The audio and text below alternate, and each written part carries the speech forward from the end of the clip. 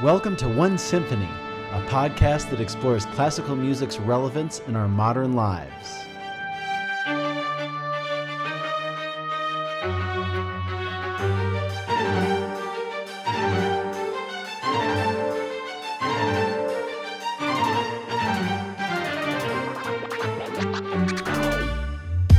I'm conductor Devin Patrick Hughes, and I'm here to share with you stories and conversations with musicians, composers, and artistic entrepreneurs that aim to unite us into one symphonic world.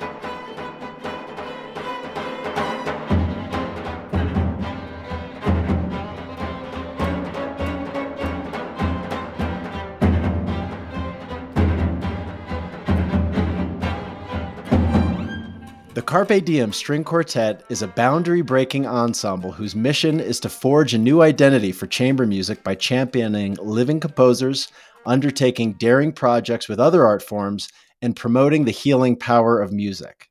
They've earned widespread acclaim for their performances of standard repertoire, new music, genre-bending collaborations, and community engagement. Carpe Diem defies classification with programming and collaborations that encompass and blend new and old, including classical, Romani, tango, folk, pop, rock, jazz, and multicultural music. Their outreach performances, including Music Care, Music Goes to School, and Music from the Start, incorporate diverse and eclectic repertoire tailored to specific audience demographics, bringing their inspiring performances and outreach to diverse audiences such as the Apache Nation, to families at the Columbus Museum of Art, and residents at the Ohio Women's Reformatory. I'm excited to be joined by Carpe Diem members Charles Weatherby and Corinne Fujiwara. To start, I'd like to ask you, a string quartet is not only an ensemble, it's a family, a business, a way of life.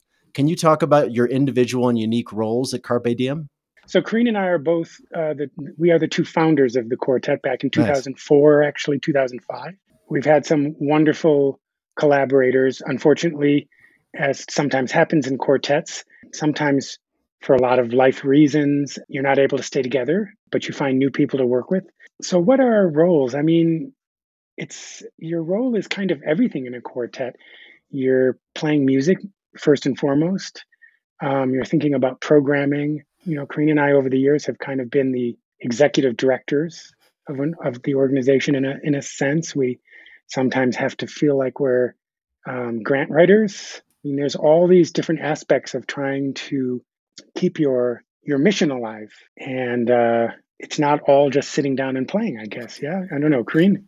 I mean, development directors, box office managers, stage crew, light designer, sound designer, manager, cold caller, co-conspirator. And on the simple, I'm the violist and Chaz is the first violinist. And so the roles, they also kind of are flexible. Sometimes one of us has something big going on, and so other members will take up the slack. And fortunately, we have some wonderful colleagues and everybody is willing to jump in full in. And it's a partnership. It's a family. It's a complex relationship based on respect and trust. And it's kind of intimate in the music making, so much like there's a mind meld that goes on sometimes. You know how people who've been in a relationship for a long time answer their partner's questions. It's like that, but 4 ways. It's very interesting. I don't think there's anything like it. It's a wonderful, complicated, complex relationship. When you use the word family initially in your question, there are quartets, at least that I've read about, that seem to be much more of a business. They come together to rehearse from 9 until noon or whatever it is, and they all need to meet in New York or LA or wherever it is. So they all arrive in the right city at the right time, but they take separate flights, they eat meals separately. They're not necessarily friends. I can't really imagine a quartet functioning that way. For us and our two other members, Marissa and Ariana, they are friends. The four of us, as Kareen said, we do enjoy each other's company, and we do like to have meals together. We do sometimes finish each other's sentences, in a sense. But I know that quartets can work in different ways. I'm really happy that ours works in this way. Well, it definitely sounds like that from your recordings. You founded the group in 2005. Can you talk about the differences or unique challenges facing multidisciplinary ensembles who are sort of trying to bring not only classical music, but all these different genres to new audiences? The differences in 2005 and 2019. And can you also maybe discuss what did COVID teach you as classical musicians and entrepreneurs that others who might be listening to the beginning of this podcast, who may not get to the end of the show, could learn from? That's a lot of questions, a lot of information. I try to pack them all in. 2005 to 2019 is like a million lifetimes in between those. In 2005, we were all living in the same state, all living in the same city, all living within a mile or so of each other. It's a very different quartet with a very different rhythm. In Columbus, Ohio. In Columbus, Ohio. You fast forward 5 years, that's when we started moving out of Ohio, but still playing in Ohio and performing in Ohio. The life, the world, the economy, the classical music scene, the recording industry. I mean, everything has changed between 2005 and 2019. The CDs to streaming, then the pandemic. Well, yeah, we've been professional pivoters since we started, because we all started as members of a symphony orchestra, full-time members of a symphony orchestra. And this was our passion thing. And that shifted until we were none of us members of the orchestra and we were doing the quartet full time, which shifted and we all moved. To tackle one chunk of that at a time, Chaz, you want to jump in? Finish my sentence. Well, I'll shift to the last part of your question a little bit, Evan. So, the pandemic and what did it change? Well, of course, like everyone, we suddenly had to grapple with learning how to make, either recorded concerts or streaming concerts. And, like most smaller organizations, we can't hire people to do that for us. So we literally had to start buying some video cameras, get software, figure out how to hook up microphones, learn how to produce a nice quality video concert that people could enjoy. In our case, though, it actually led to something, and I should say that's even as we start seeing, a return of audiences.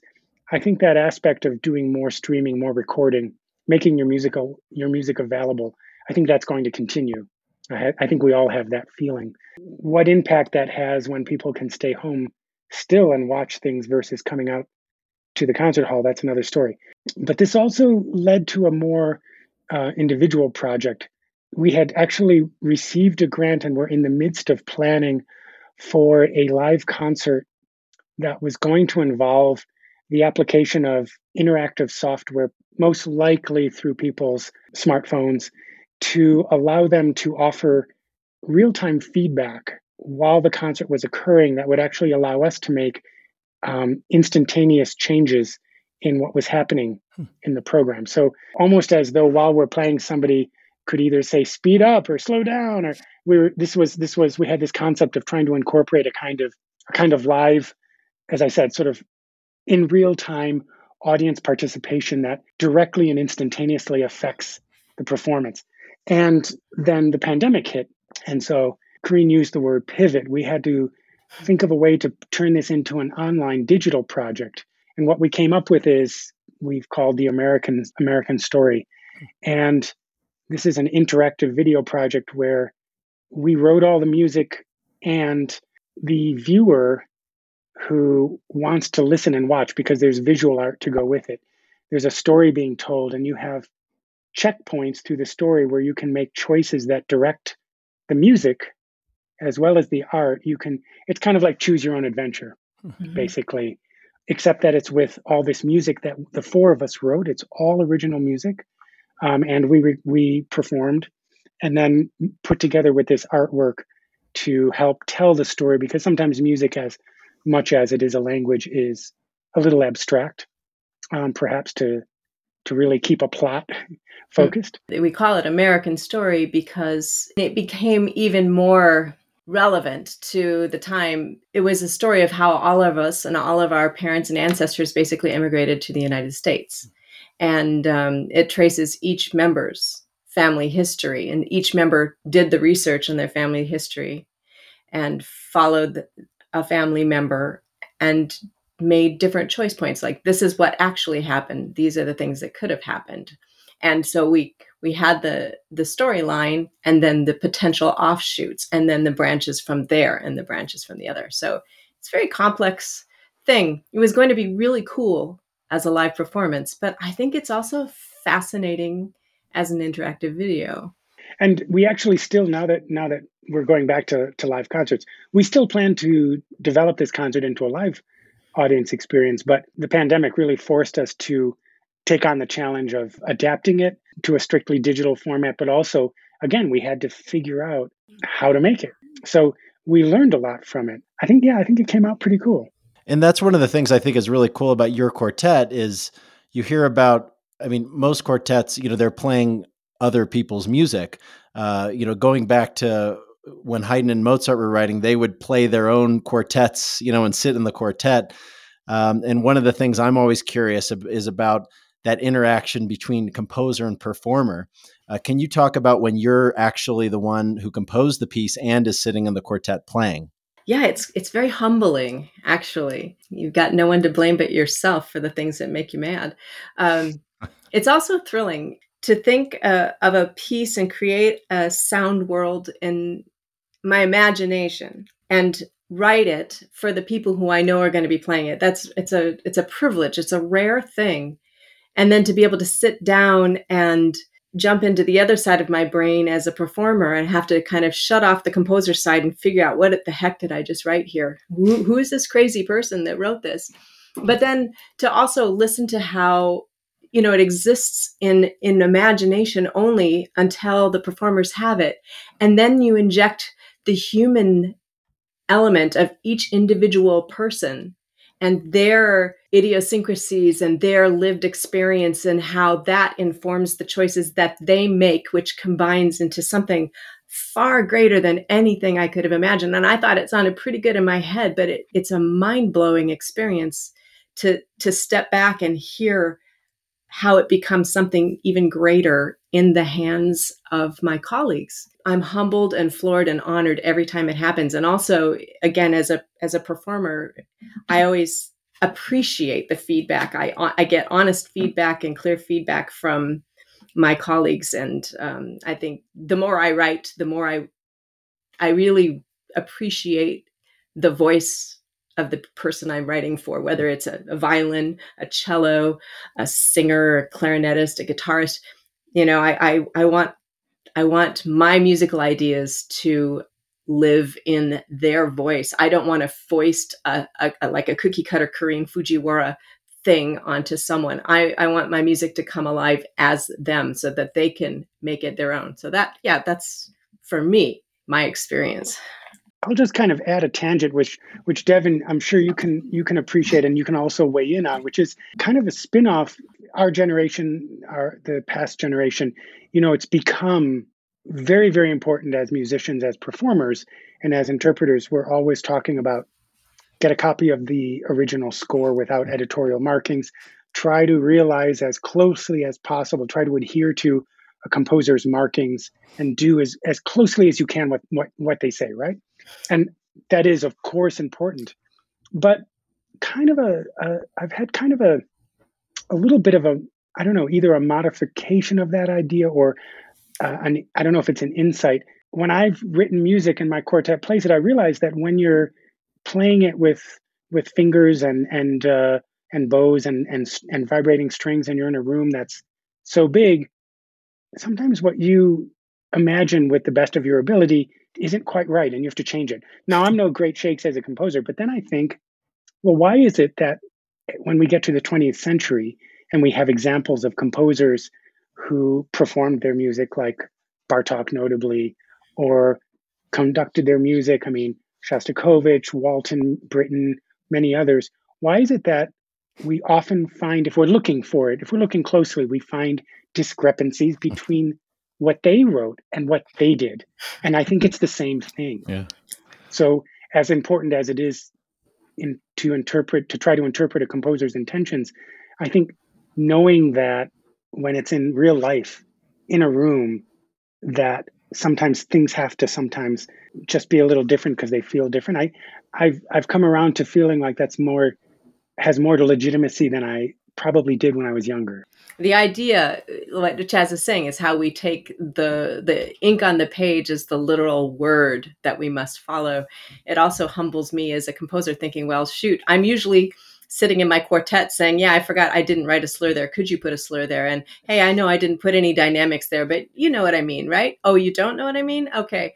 So it's taught me a lesson about, like, if people are going to be really, really literal, if I'm not there to say, hey, I'd like this soft, I actually do need to put careful edits. But on the same token, I don't want to put people in a box also, because that's that kind of magical place where you give enough information that this is the nucleus of an idea, but then I want your imagination to take it to the next level. I think that's an important part of the equation as a performer and as a composer, that you don't, you want to get the idea there, but you don't want to take away the imagination of the performer.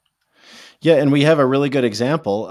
You both have experience, or you come to the string quartet from the orchestra field. Karine, you as a principal second, I believe you were principal second of the Columbus Symphony, and acting assistant principal, acting assistant, and Charles, you obviously have played concertmaster, principal second, and you solo with orchestras all around the world, and you have this collaboration in The Storyteller, which is one of Karine's pieces based on Japanese folk tales, talking animals, magical creatures, and great battles with samurais and ogres that your father would talk to you about as a child.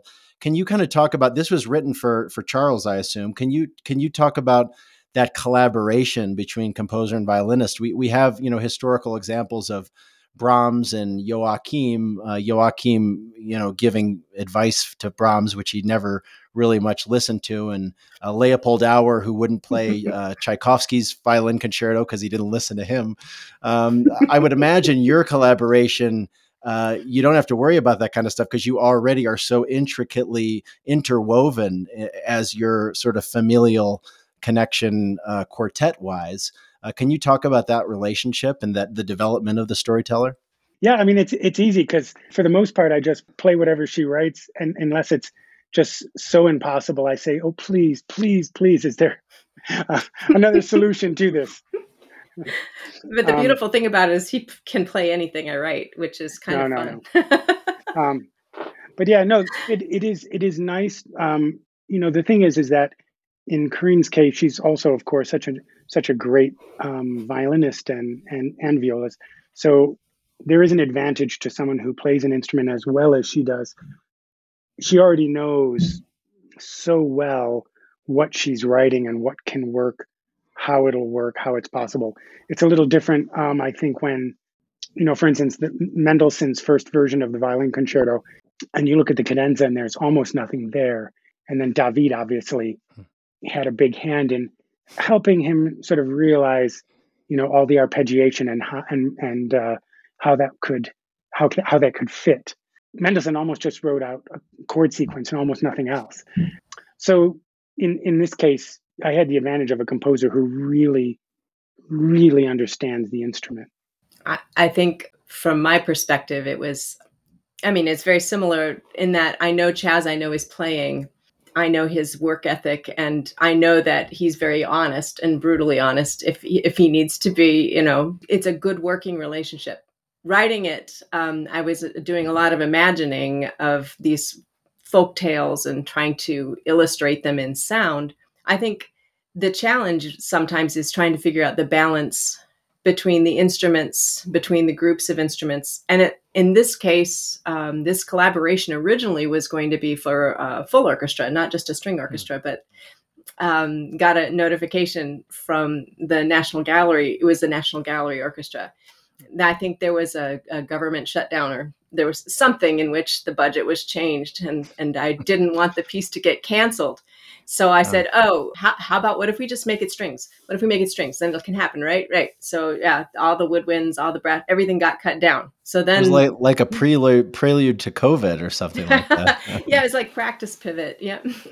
But I did change it. I had the first movement fleshed out differently and was edited to make sure that it would go on, and with the hope that it could be done with a small string section, which the premiere was very small. I think it was a 3 or 4/4-3-2, maybe one bass, maybe two basses, actually. Yeah. It was very small. And it has been performed with quite a large orchestra as well. And I think the collaboration is, sometimes there are things like, is this ending, do you like the way this ending goes? Jazz would say, maybe it should have a little bit more pow. And I'm like, okay, well, what do you mean about pow? How about this? Well, okay, how about that? Oh, okay, how about this? That's it. So it's a very open relationship with the idea of how can we make this even more effective as a piece.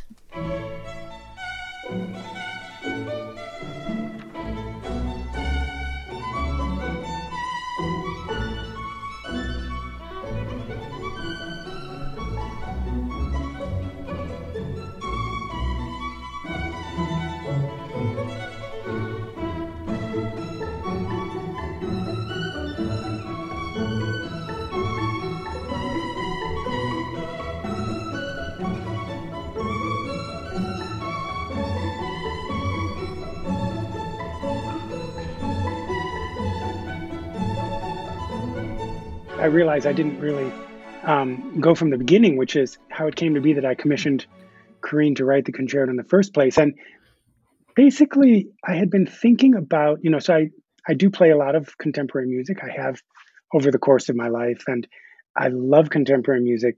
A lot of contemporary music is very beautiful. A lot of it is very challenging. But a lot of it is also not written with a kind of idiomatic idea of the instrument in mind.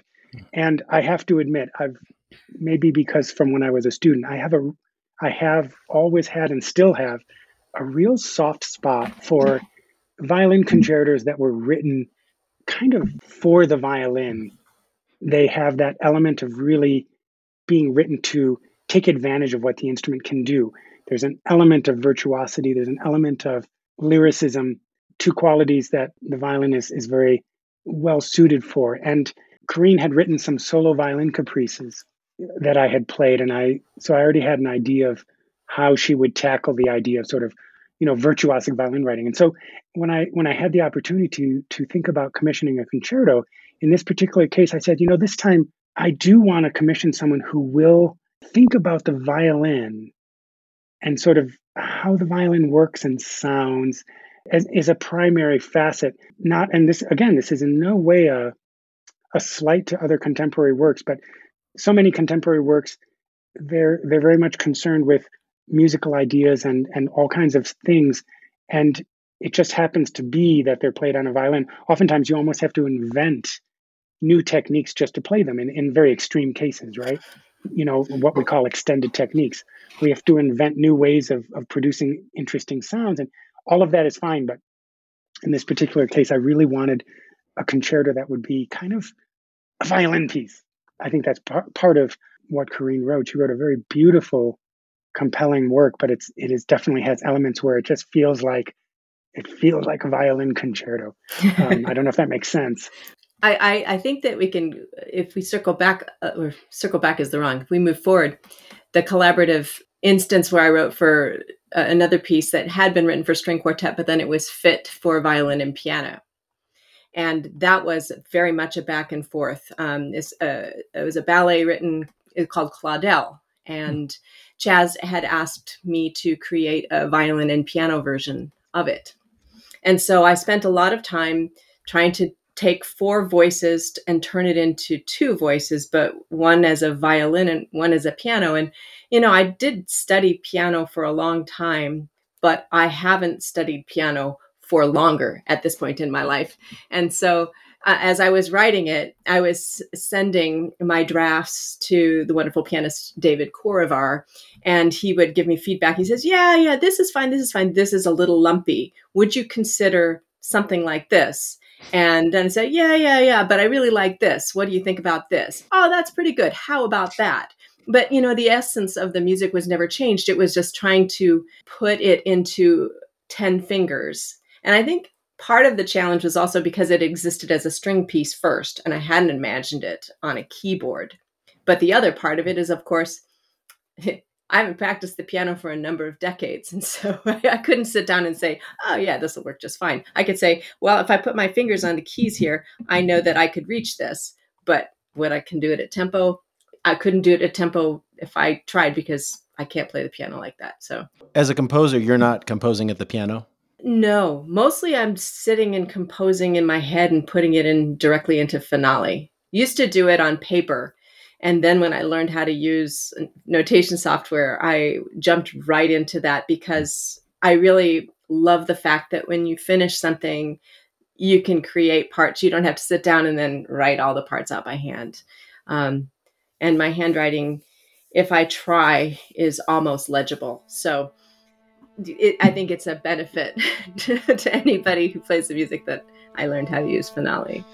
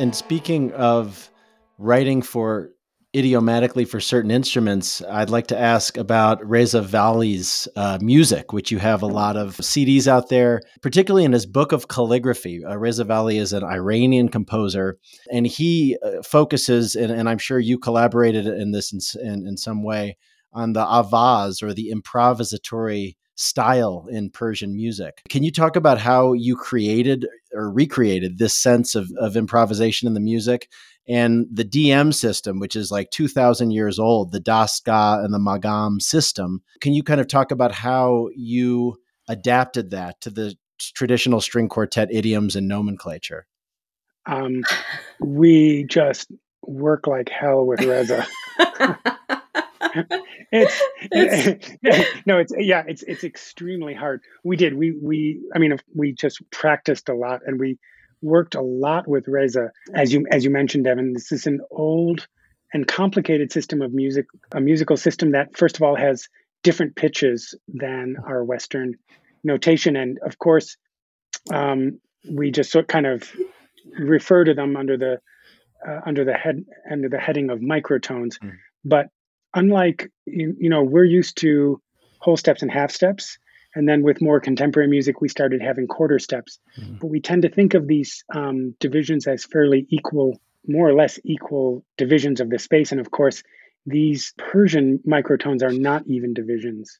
So, an F quarter sharp is not where you think F quarter sharp will be even. And it's not even F quarter sharp. It's like an F coron or an F sori or something like that. So Right. So there was just so many sessions of basically Reza saying, "No, Chaz, you're not playing the E coron correctly. It's not me, it's me." And it was I think the very first piece we learned with him was another very humbling experience, because all our lives we've been taught to put our fingers here, here, and here, and here, here, and here. And these are the 12 notes that exist. The only notes in the universe are these 12. And then suddenly it's like Horton hears a who. There's all these other notes that exist between the space where we thought there were no notes, and trying to figure out, like, okay, I don't know if I'm in tune. I have to learn how to know if I'm in tune. And then if I'm in tune, do I have the certainty of where that is so I can shift out of first position to that note on a different finger, like to develop the confidence of knowing that I'm in tune in a scale system that I haven't grown up with. It was a steep learning curve. And I mean, again, it shows me what I don't know is always a good place. I don't know what I don't know, but I'm learning to tickle at that a little bit more. I think we all sat down and learning how to play in perfect fourths and perfect fifths in these microtonal systems. It a lot of practice. And the other aspect of his music that you mentioned is this sort of improvisatory tradition that he tries to capture, and what he does with that is it's pretty brilliant in a way. It's at first almost frustrating, because what he does is he writes in, just in traditional Western notation, an extremely complicated rhythmic complexity. He has groups of 7 with triplets nestled inside, all tied over to a group of 5, and other instruments are playing groups of 13 across this bar line. I mean, he basically makes the visual aspect of reading the music extremely complicated. So at first, you're not feeling improvisatory at all. What you're doing is it's like a puzzle, and you're trying to figure out where the heck these beats are and how to divide them and how they relate to the other voices. But when you finally work through that, you actually do start kind of reading past the notation, and you just start to get an understanding of this, of a melody, which might be, in many cases, is followed in close canon by a second or a third voice. And it becomes a very free sounding and a very improvised sounding kind of performance. And like I said, I think Reza knows full well how complex what he's written is. And I think he also knows that eventually, when you get that internalized, what he gets then is the result that he's after, which is this kind of free, non-bar line, even pulse, like not an evenly organized kind of rhythmic performance, which is what we're so used to in Western music.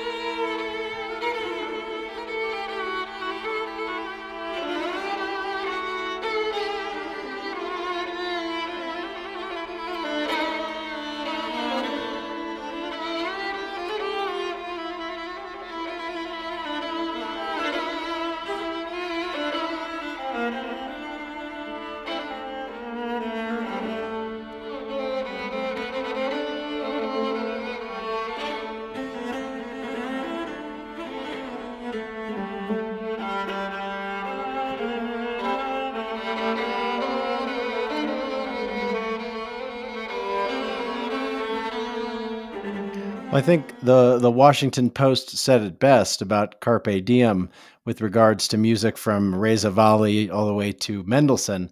They've never heard a performance by one of these multilingual quartets where the classical repertoire was delivered at a level on par with the finest traditional groups. Among contemporary quartets who speak in different tongues, the Carpe Diem is the best one out there. Can you talk a little bit about how playing the classics informs how you play new music, and then maybe a little bit about how you have and how you're currently developing audiences for new music? I think it's important to not just think about how the classical informs our other things, but how the other things inform our classical performance. I think everything you have influences from other countries showing up in classical music and nods and winks.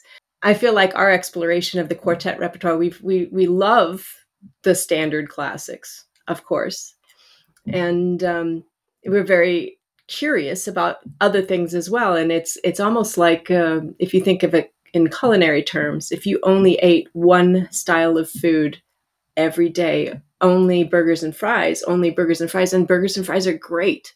They're awesome. But sometimes maybe you want chicken, and sometimes maybe you want sushi, and sometimes maybe you want some really spicy tikka masala. Sometimes you need to expand your horizons with that. And definitely musically curious. We're very musical curious folk and listen to many different things. And so I think if we're playing Beethoven and Beethoven has a nod to Turkish culture, well, is it authentic? That's another thing. But if we're playing something from Turkish culture, a Turkish music, then at least we know the frame in which he's trying to emulate. And I feel like it's all interwoven that way. It makes us more interesting as performers, I think. Makes the whole experience a lot more fascinating. And I think that we choose things that we feel are authentic to who we are. And we've been curating this audience and this concert experience for such a long time. It's built on trust that, you may never have ever heard of this composer before, but we think you're going to like it. Trust us, live with it for a little bit. And I think it's been working. I think it's been successful. We want to make sure we play something that we can deliver and feel that we're being honest musicians about it. And I think that's important, whether it's something that was written 300 years ago, or something that was written yesterday.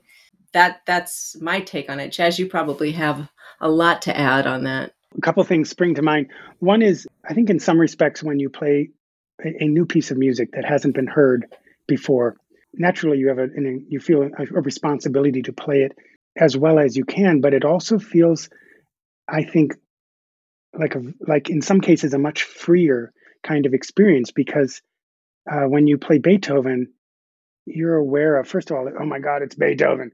And it's been played by the Guarneri Quartet and the Emerson Quartet and by the Juilliard Quartet and the Hagen Quartet. And like you have the weight of all the history of performances and all the things we know about Beethoven. It has to be so.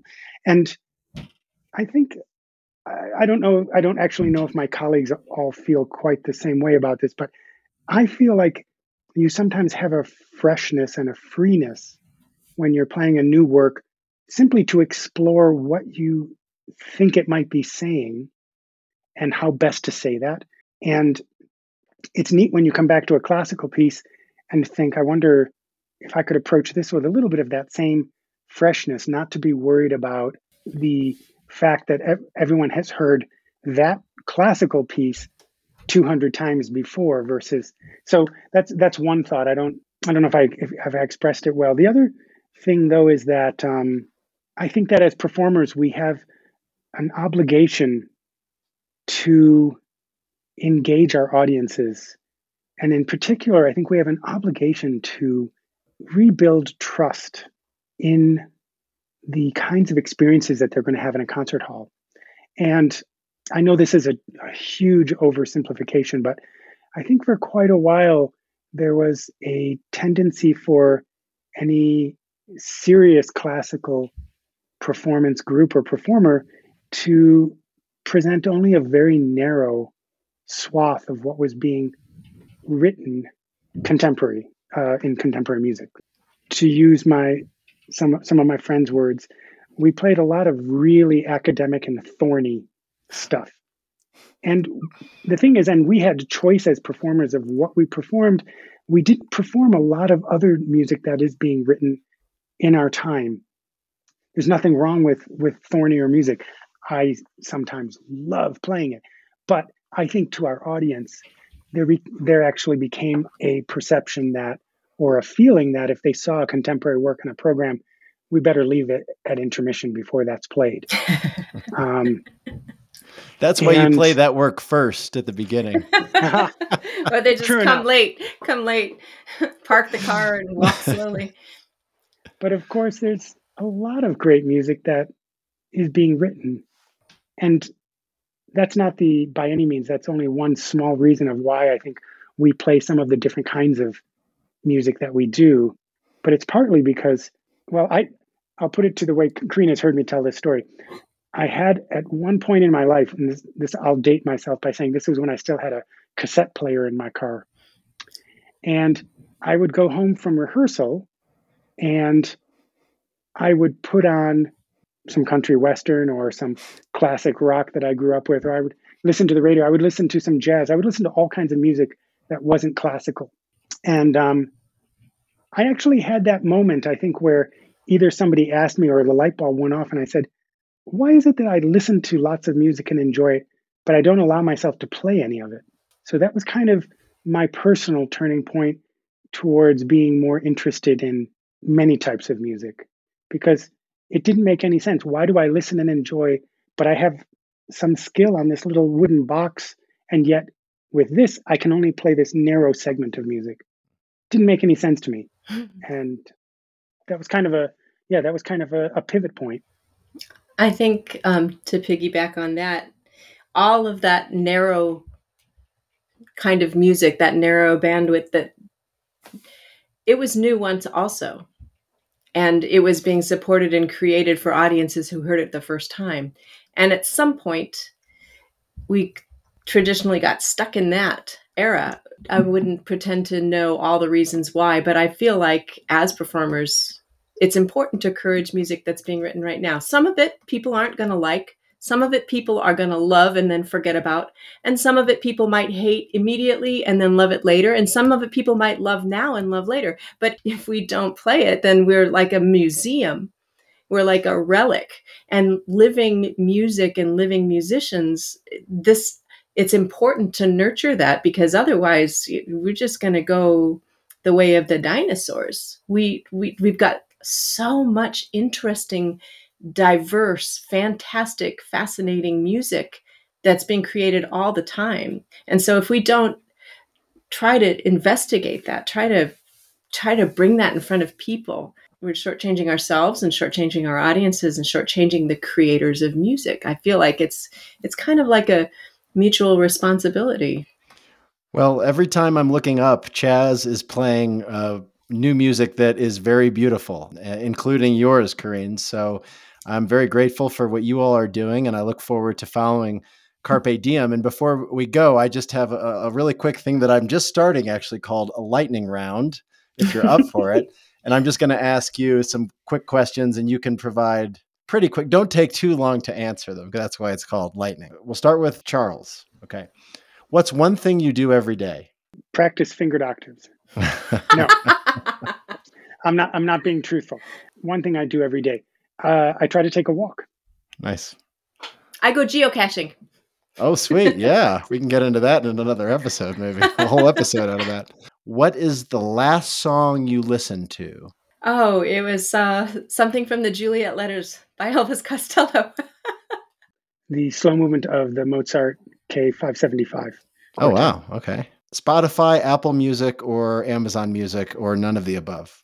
None of the above. Bandcamp. Bandcamp. Nice. Congratulations. You perform sitting down or standing up? Standing up. Standing up. Nice. Well, thank you, Charles and Karine.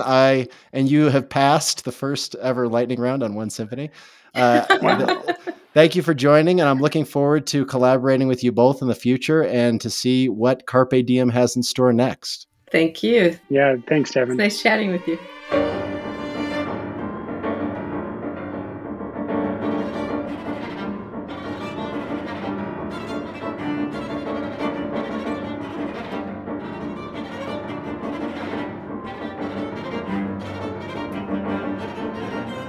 Thank you to Carpe Diem String Quartet members Charles Weatherby and Karine Fujiwara, and all of the amazing artists who made this episode possible. Karine Fujiwara's Cherry Blossom from the album Montana was played by the Carpe Diem String Quartet, and Fujiwara's The Storyteller, a concerto for violin and string orchestra, was performed by Charles Weatherby, conducted by Chosai Komatsu and the Central Aichi Symphony Orchestra. For Reza Vali's The Book of Calligraphy, Carpe Diem was joined by Darius Sagafi on Albany Records.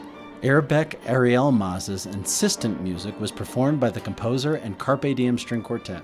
You can follow Carpe Diem at carpediemstringquartet.com and go to onesymphony.org for more info, or if you'd like to donate to keep the music playing and support the show. Please feel free to rate, review, and share the show. Until next time, thank you for being a part of the music.